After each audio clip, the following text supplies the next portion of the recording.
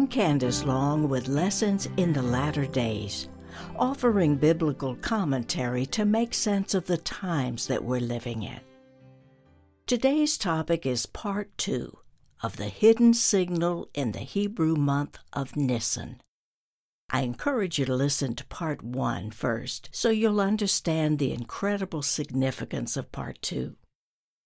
In it, I explained the significance of God shifting the entire Hebrew calendar to make the month of Nissan the first month of the year for His people. This marked the beginning of the Exodus and gave His people a hidden signal to take note of. In Part 1, we saw how God used the month of Nissan to prepare us for the Messiah who was to come.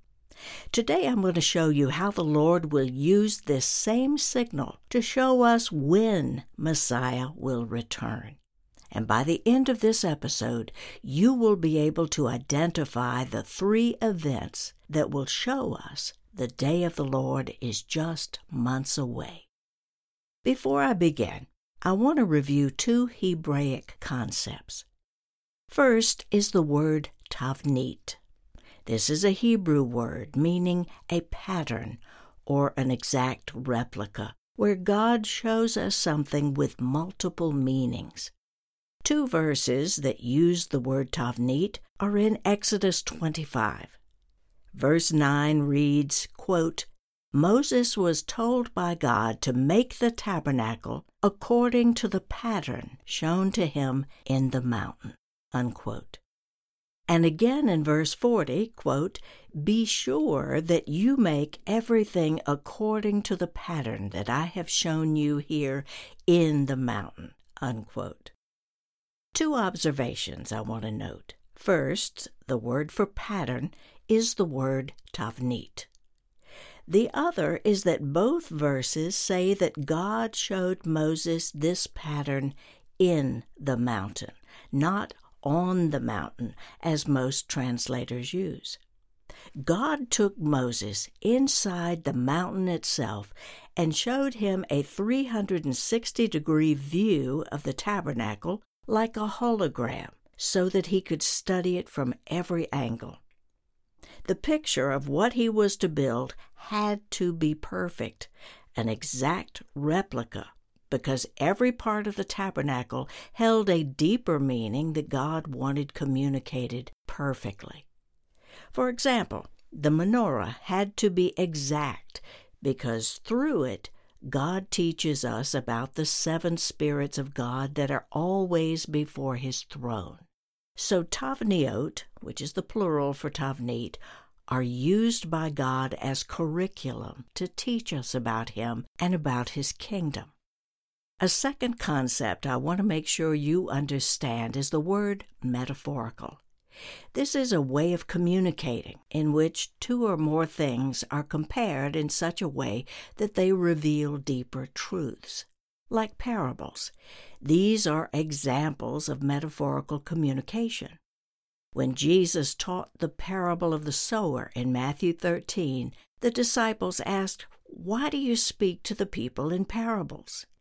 And He answered, "To you it has been given to know the secrets of the kingdom of heaven, but to them it has not been given, because seeing they do not see, and hearing they do not hear, nor do they understand.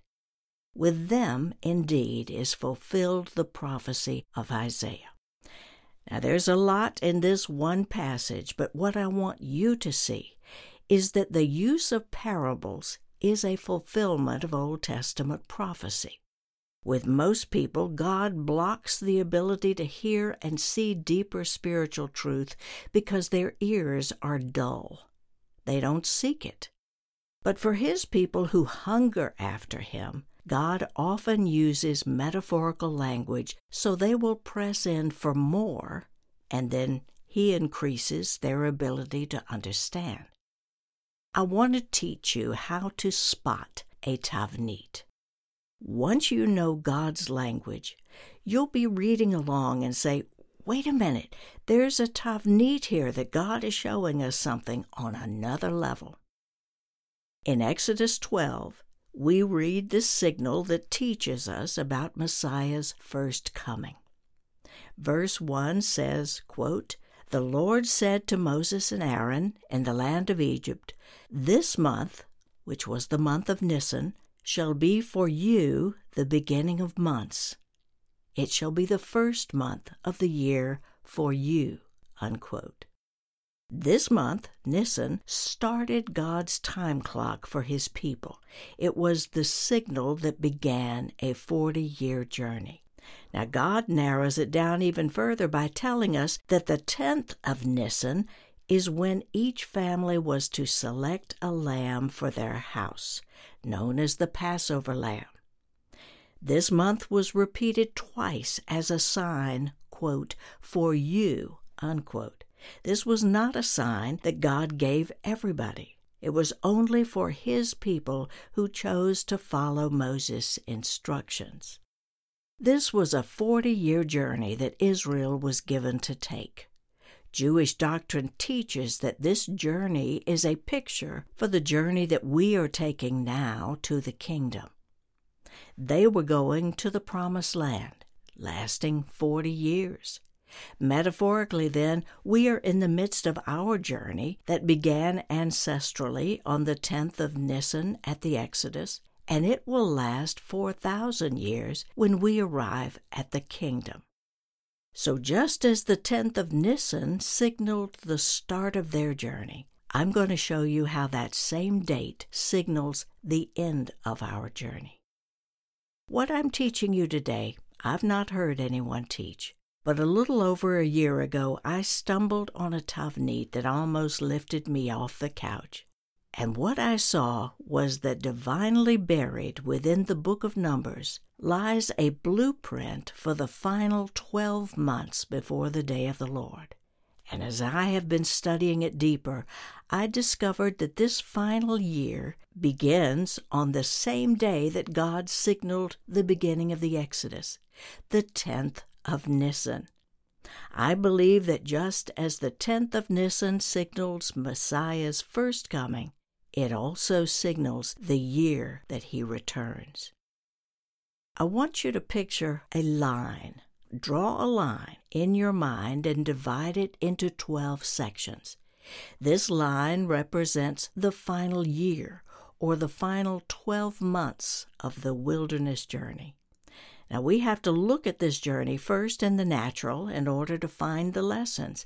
So let's look at the last year right before Israel arrived at the edge of the Promised Land.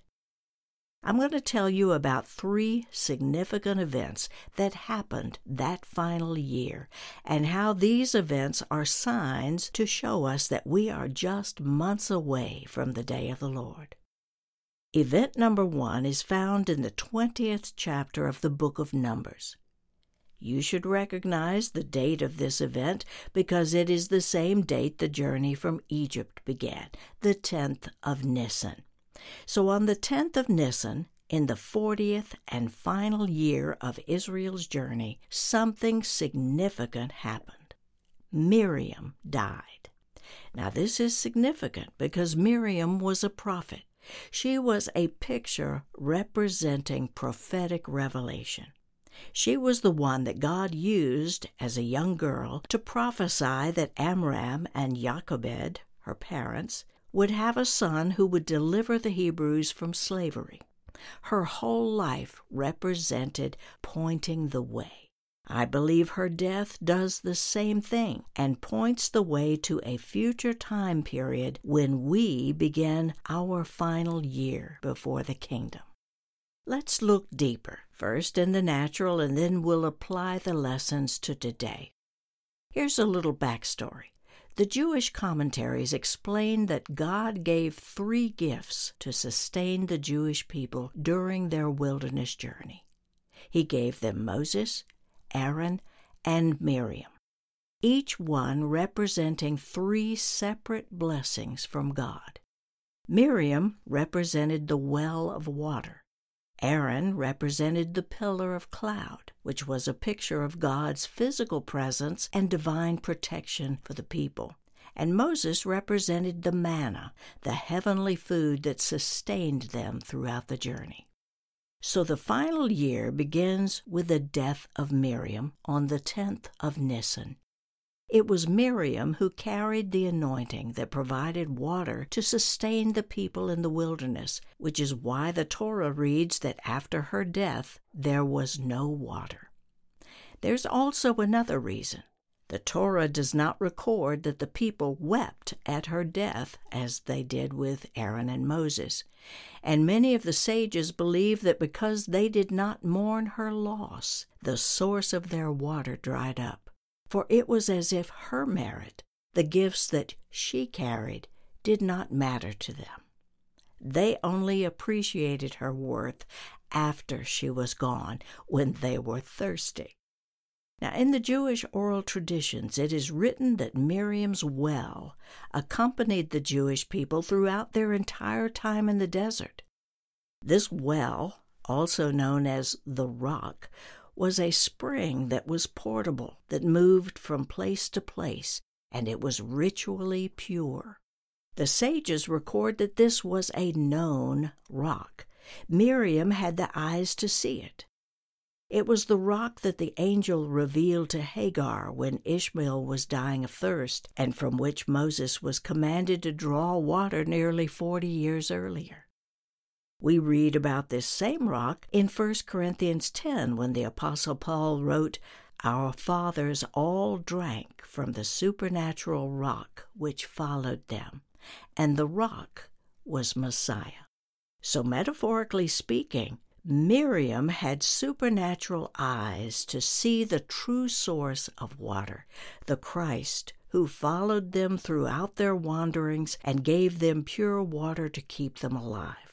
So after her death, it quit yielding water and was hidden, and that is why Moses had trouble bringing forth water after her death. He couldn't find the right rock. He couldn't see it, and he became angry. Now we know that biblically, water is a picture for the Word of God, a stream or issue of spirituality that refreshes and causes growth. So when Miriam died, the people were no longer nourished by the water of the Word. Now leading up to her death, you recall that Miriam was severely disciplined by the Lord. In Numbers 12, we see that the Lord struck her with sara'at, which is usually translated as leprosy. Now, why did God strike her? Because she became arrogant in her prophetic gifting and began to badmouth Moses, God's appointed leader, and lifted herself up as equal to him. One commentator wrote that following this punishment, she never regained her position of prominence. So what would Miriam's death mean metaphorically for us today? I call this sign the death of the prophetic movement. As more and more people look to prophetic voices today rather than to the Lord and His revealed word through Moses, they will enter a spiritual drought. Remember, it was Miriam's arrogance about her prophetic gifts that brought about God's discipline. We need to be very careful here that our reliance, especially on this part of the journey, is on God's Word alone and not an anointed mouthpiece, because that mouthpiece will be taken away. I find it interesting that historically in our day, what's referred to as the prophetic movement, when the prophetic gifting was restored to the body of Christ, as we read about in Ephesians 4, this movement began in 1988. This is a date that's chronicled by Bishop Bill Hamon, who has long been regarded as the father of the modern prophetic movement. Now, if you add 40 years to 1988, which represents a biblical generation, you get 2028, which is just 5 years away from this recording. It could well be that in that year, we may see the signal of Miriam's death fulfilled.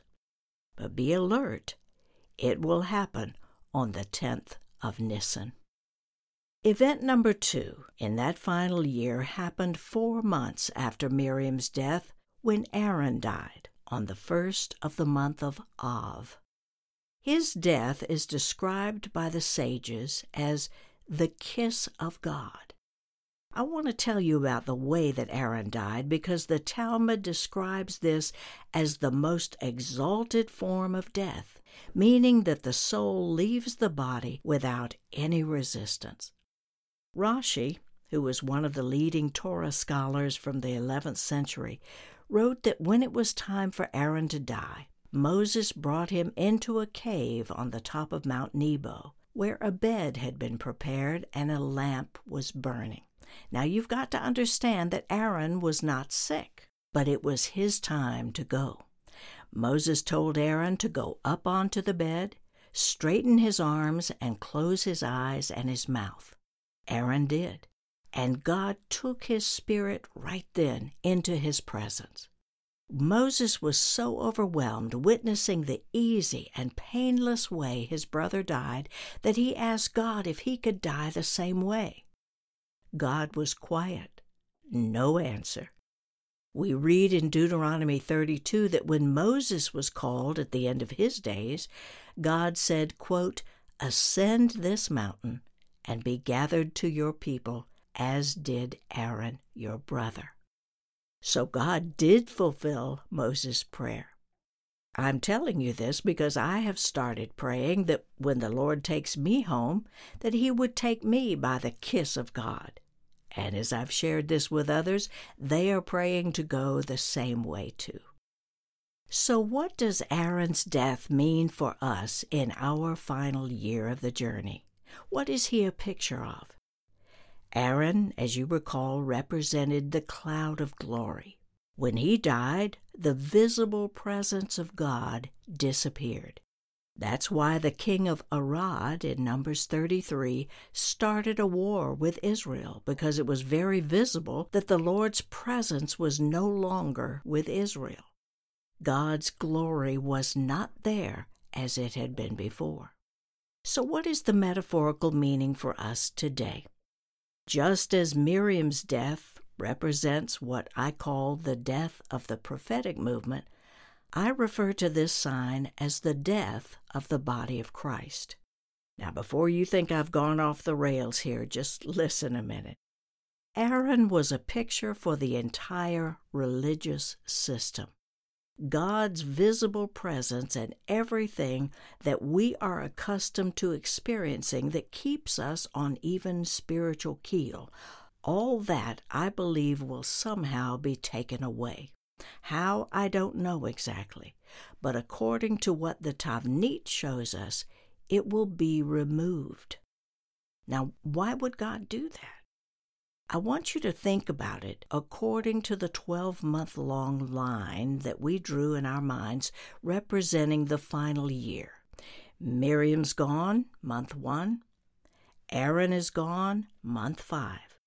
The only one remaining in this picture is Moses, and he is the one that most Christians have ignored.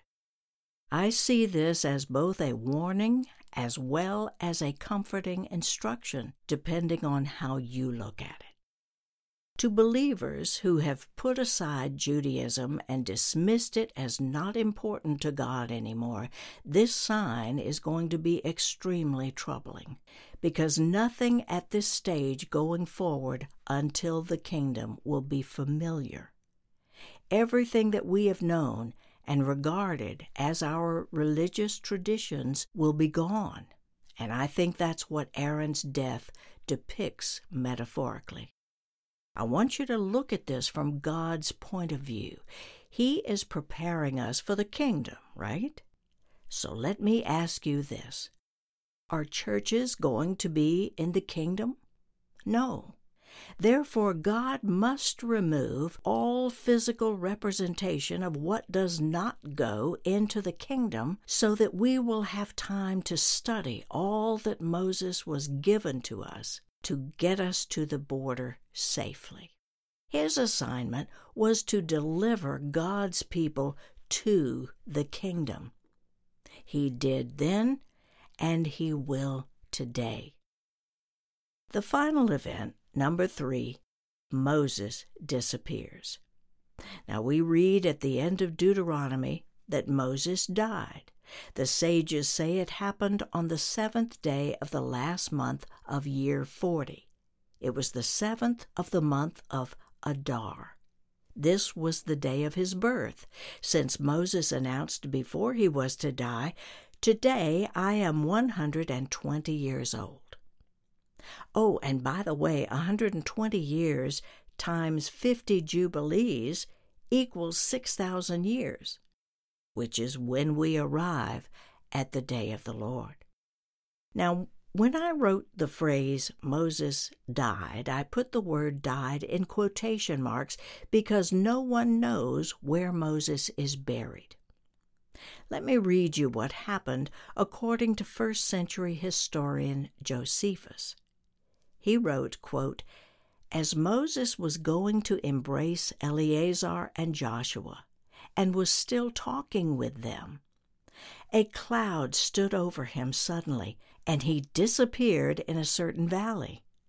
Although he wrote in the holy books that he died, which was done out of fear, lest they should venture to say that because of his extraordinary virtue he went to God." Unquote. Now, what Josephus means is that Moses was so humble, he didn't dare lift himself up to say he was so worthy of such a disappearance as was Enoch and Elijah. So event number 3 is Moses' mysterious disappearance at the very end of the 40th year. Now this fits the Tavnit beautifully as a picture of our sudden departure when Messiah calls us up as we step into the day of the Lord. I want you to remember, too, that at the Mount of Transfiguration, who was it that prepared Jesus to die as the Passover lamb? It was Elijah and Moses, both of them taken miraculously in the twinkling of an eye, and who will both figure prominently as the 2 witnesses that we read about in Revelation 11 during the final year of the tribulation before Jesus' physical return to earth to establish God's kingdom. Let me try to wrap up my thoughts here as we close. The 10th of Nissan signals the final year leading to the kingdom, just as it signaled the Exodus some 4,000 years ago. But the significant takeaway is that in both instances, God instructs us to follow Moses until the end. He and he alone was given the commission to lead God's people to the kingdom. Not Miriam, and not Aaron, and not Jesus. I want you to think about this. Messiah fulfilled his calling, and Moses is fulfilling his still, if we have ears to hear. Christians today desperately need to reconnect with our Jewish forefathers. If you don't know how to do that, I want to refer you to my 17-page monograph called Jewish Roots, God's Call to Reconnect. You'll find it in my online store at candicelong.com/store. It will teach you how to reconnect and how Jesus and Moses relate to one another. God entrusted Jesus to prepare the way to the Father, and he entrusted Moses to get us to the kingdom safely. If you'd like to share this episode, you'll find it on my podcast page at candicelong.com/podcasts. And if you subscribe to my website, I'll update you on all the latest resources and training opportunities. I hope you join me again next time for Lessons in the Latter Days. God bless.